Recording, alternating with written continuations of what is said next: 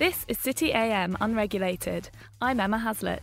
And I'm Zach Meir. On this week's show, How to Be Charming. I wouldn't recommend interrupting your boss at dinner with his wife or something like that and pulling a George Clooney moment. We're joined by podcast host Jordan Harbinger. If your agenda is to get something from the other person rather than just to make them feel good, that will come across as creepy. And we ask for his top tips from his hugely popular podcast series, The Art of Charm. And your body can't lie very well. Really important to get that dialed in. Welcome to City AM Unregulated.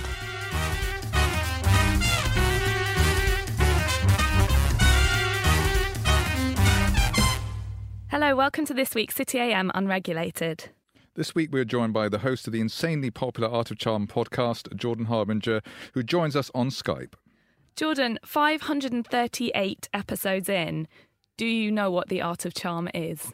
No, it's funny. I should have named it something else. I already regret choosing that name. And I'll be honest, my mom chose the name because the name I thought of was impossible to spell and really silly. And what was it? I don't even remember what it was, but it involved the word charismatic. And what she immediately did is she goes, "How many of your friends do you think can spell the word charismatic?" And I was like, well, I'm laughing. And she goes, "Can you spell the word charismatic on the first try?"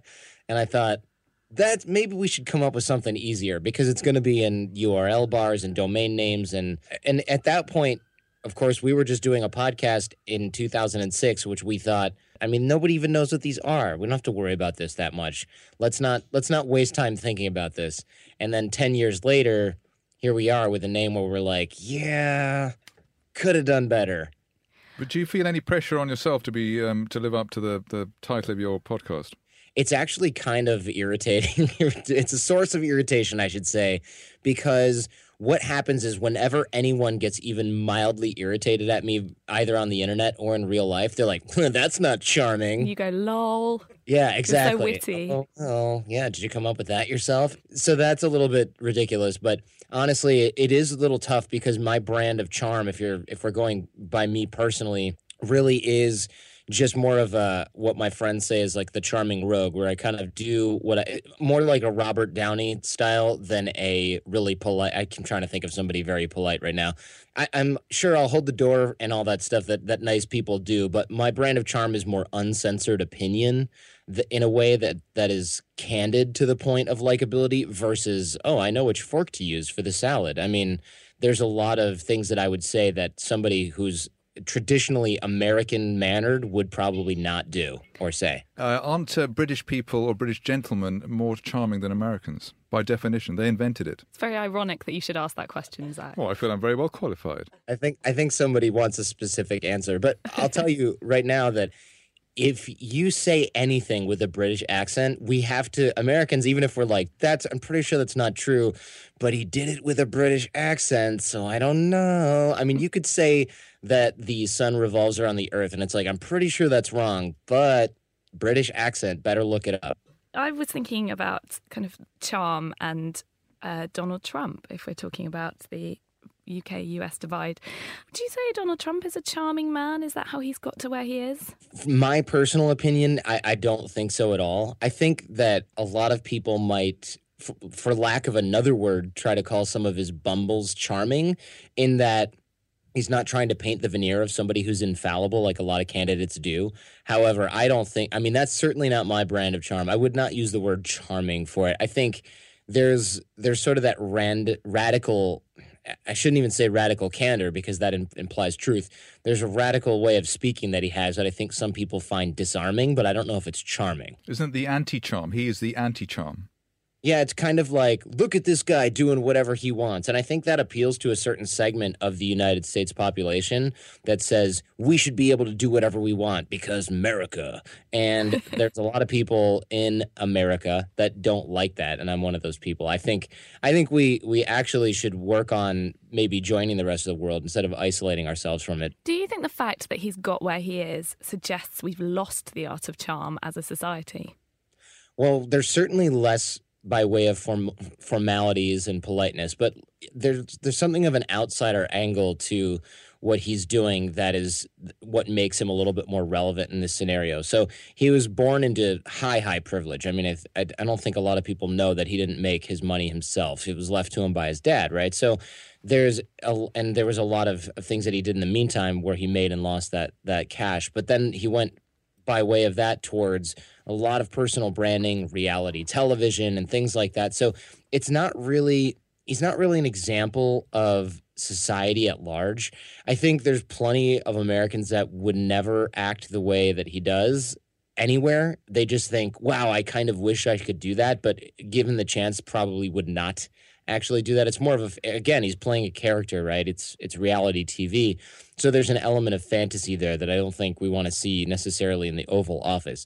But I think that as a society as a whole, we've not necessarily lost charm. People are less polite, certainly, or less formal, certainly. But again, I don't think that's what charm really entails. I think charm is more likability, the ability to generate trust, the ability to generate rapport with other people. I think that's really I think that's the important parts of charm, rather than using the right fork, knowing exactly what to say or do in a given situation. The savoir-faire element of formality, I think we can remove a little bit, but I think that charm itself, it's still around. Maybe you're right. Maybe it is more rare because people seem to value it less, even though it's more valuable now than it ever was. Okay, so from one of the least charming people in the US to one of the most charming people in the US, let's just listen to a clip of George Clooney speaking. All right, I'll make this quick. I came here for you. When I get on with my life, I want you with me. You're a thief and a liar. I only lied about being a thief. I don't do that anymore. Steal. Lie. You know what your problem is? I only have one. You've met too many people like you. I'm with Terry now. We love George Clooney. I think the whole Clearly. world loves George Clooney. But why do we love him? What makes him so charming? What makes him charming is, well, the way that it's written especially showcases a sense of powerful vulnerability. I think, especially in that clip, right? He's first of all, he's never at a loss for words, which must be really nice.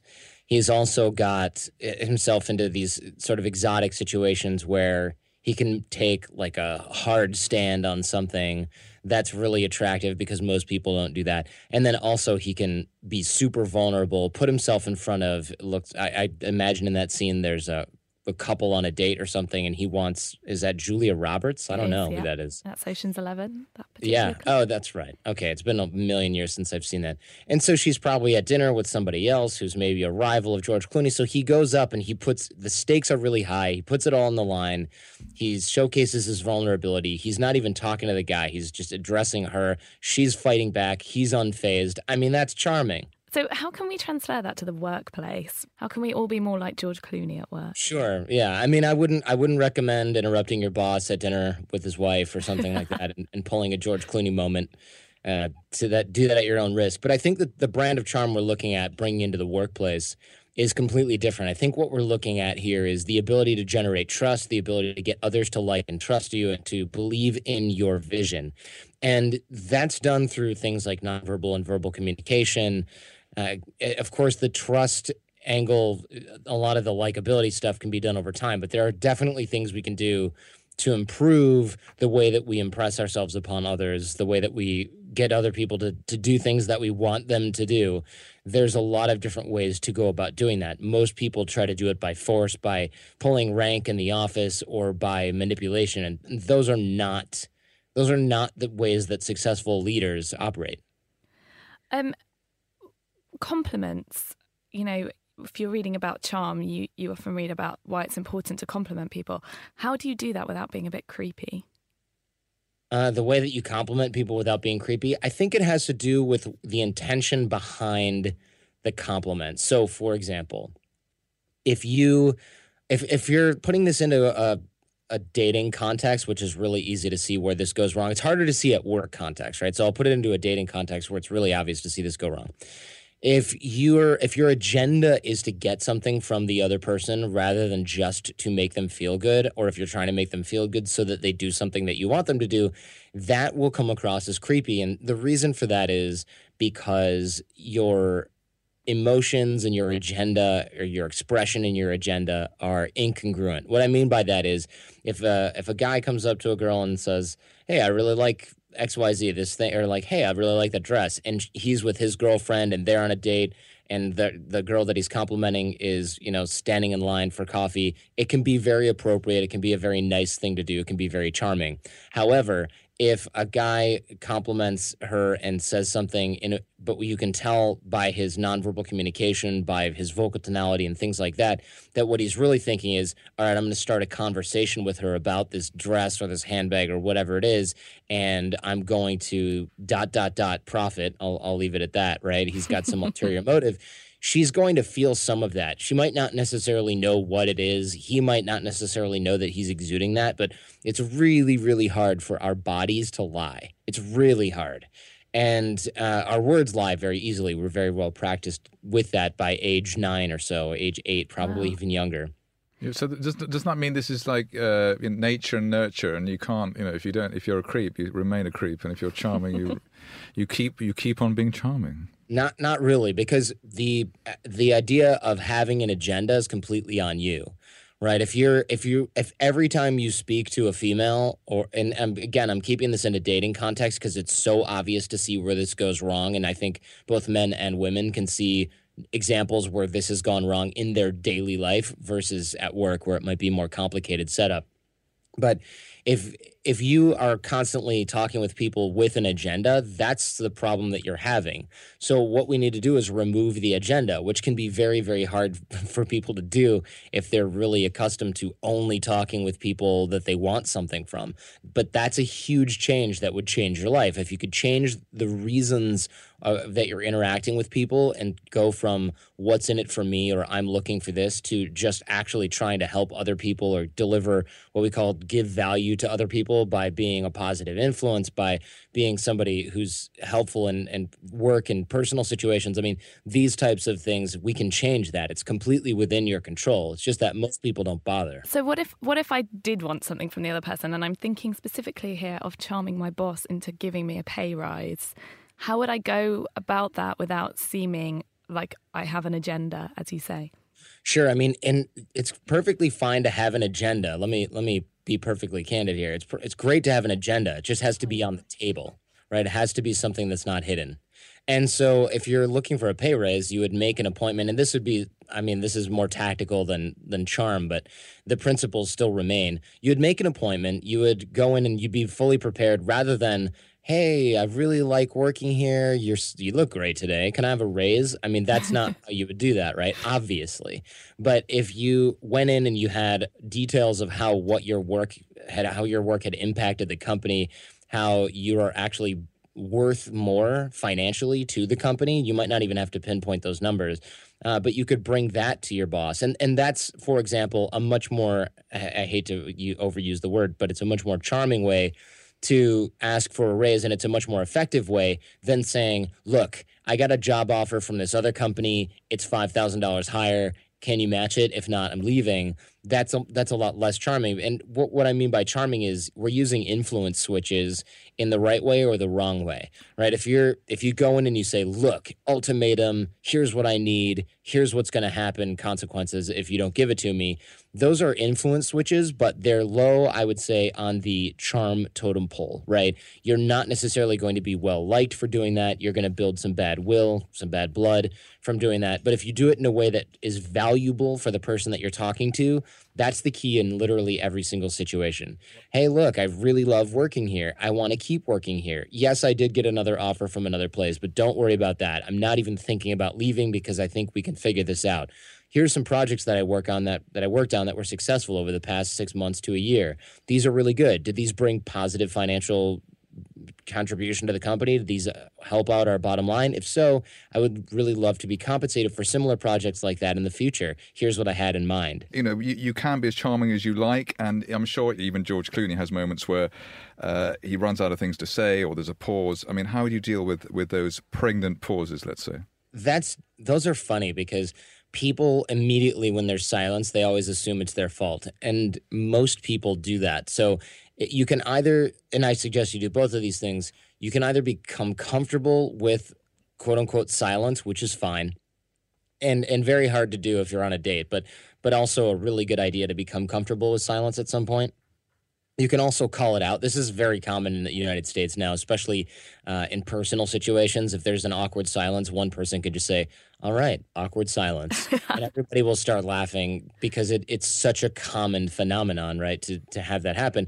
The other thing is, honestly, you can, depending on the situation, you can excuse yourself. I don't recommend this if you're on a one-on-one date or a meeting with somebody. You just leave. That would be a little bit extreme. But run to the toilet. Right? Yeah, I wouldn't go to the toilet 5 times in one short period of time. You might look like you have some kind of other disorder. But frankly, the awkward silence thing becomes far less of a problem when you're not looking to impress. It comes back to agenda, funnily enough. When you're not looking to impress the other person, which is hard to do, awkward silence happens so much less, and I'll tell you why. When you're focused on the other person, we can talk about ourselves constantly. The problem is when we're talking about ourselves and we have the agenda point of trying to impress somebody else. So if we get them instead talking about themselves, they're not going to run out of things to say. They're not going to run out of conversation. If I'm meeting with somebody and I get them talking about themselves, their business, what they're up to, there's very rarely is there an awkward silence because they're going to continue talking. And if as soon as they stop, I'm going to ask another question about what they do because I'm actually interested and because I'm actually listening. I'm not going to run out of questions either. We run out of questions. We run out of things to ask or do or say when we're thinking about, all right, I need them to ask about my business and find out how cool what I'm doing is. So that do you not ever feel kind of awkward talking about yourself though? Because I don't talk about myself. I have other people talk about themselves. Okay. That's the key. So yes, I do, but it doesn't matter because I'm getting them to talk about themselves with questions, not the other way around. And what about eye contact? Because some people love having eye contact, other people freak out about it. Yeah, that's a confidence thing. I used to freak out about it a lot as well, or I'd look at the ground when somebody's eyes met mine or something like that. And then later in my 20s, I started to just go, wait a minute, this is a symptom that's going away. I wonder why this is. And part of it is because the social interaction, anxiety, whatever you want to call it, is gone. And that's very true, but that can also be a cultural thing. There are a lot of Asian cultures, eye contact is not super polite. A lot of people won't make it. What's lucky for us is being a member of Western culture, we don't have to worry about those things as much because if we commit faux pas, we kind of get a little bit of a pass, right? Because we're foreign. So I would say if you're afraid of eye contact, look at why. It's not because you're afraid of eye contact. There's something else going on there. It's probably a confidence issue and can be fixed. So, Jordan, what's the magic bullet of all the 538 episodes you've done in your podcast? What's the one thing that everybody should try and do? Sure. Well, we have a whole toolkit about this at theartofcharm.com/toolbox. It's a bunch of different pilot episodes, you could say, about nonverbal communication especially. So I'd say if I had to pick one thing that was the magic bullet out of the hundreds of episodes, this is far from a single bullet, but body language and nonverbal communication, both reading it and exhibiting positive and open and friendly body language in yourself. These are really, really important because this is your first impression. This is what most people see first. They don't hear you speak. They see your nonverbal communication. So it's just absolutely crucial. And again, your body can't lie very well. I mentioned that earlier. And what that means is people are judging your confidence, your competence, your friendliness, your openness, your level of competence. Everything is positively linked, or negatively linked, I should say, to your nonverbal communication, your body language. So it's really important to get that dialed in. And the only way to really do it is to get your mind right. Because again, you really can't fake it. Your body can't lie that convincingly. So when we work on that, the problem solves itself. And if you want to know more about body language, check out our How to Be the Most Interesting Person in the Room episode, which was about 5 episodes ago. Well, we're going to wrap up there. Thank you for being utterly charming, Jordan. You got it. Thanks for having me on.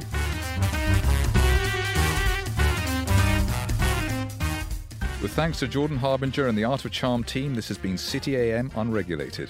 Remember, you can listen to the podcast on cityam.com or download via iTunes or Audio Boom to listen on the go. City AM Unregulated is an Audio Boom production.